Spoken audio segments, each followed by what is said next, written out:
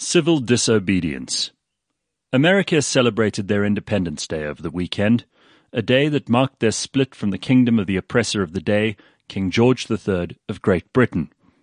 Since we're revising history left, right, and centre, but mostly left, I thought it might be useful to remind ourselves of what was going on back then and why it matters as much today.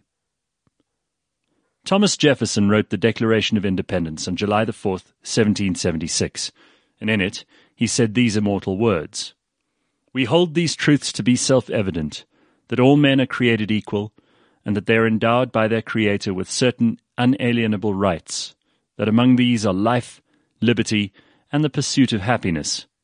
That to secure these rights, governments are instituted among men, deriving their just powers from the consent of the governed. That whenever any form of government becomes destructive of these ends, it is the right of the people to alter or to abolish it, and to institute new government, laying its foundation on such principles, and organizing its powers in such form, as to them shall seem most likely to affect their safety and happiness." I quote it in full because it's nothing short of one of the most monumental things ever uttered by a man. Now, of course, we take all of this for granted, that we're entitled to our rights. But it wasn't that way when Jefferson wrote it. Every American was, at that time, a subject of the king far away in England. They didn't own their land, and they weren't in charge of any part of their destiny. If you don't understand that, then you won't see why it was such a great leap forward for all mankind. Of course, Jefferson wasn't perfect, and neither was the America that he and the other founding fathers helped to establish. But it was better than anything else then, and probably still is now. Women didn't have the vote, and the slaves weren't yet free. Trans rights certainly didn't matter, and children worked as hard as adults in sometimes much worse jobs.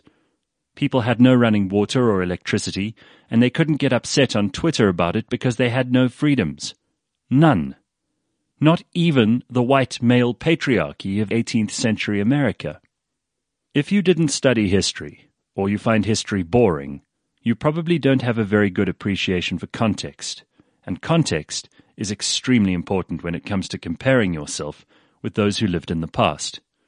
Slavery, for example, seems to be the rule, and not the exception, for every human society in all of history, with the last 150 years or so being the exception. The ancient Egyptians, Romans, Greeks, the Arabs, the nobility of the Middle Ages, the Chinese, Indians, Incas, Aztecs, Africans, and just about any other society that existed, coexisted with and actively took part in slavery. Even more galling, slavery was very often the better option for captured or conquered people. The alternative was death. The idea that humanity is improving is one that we should all take great pride in.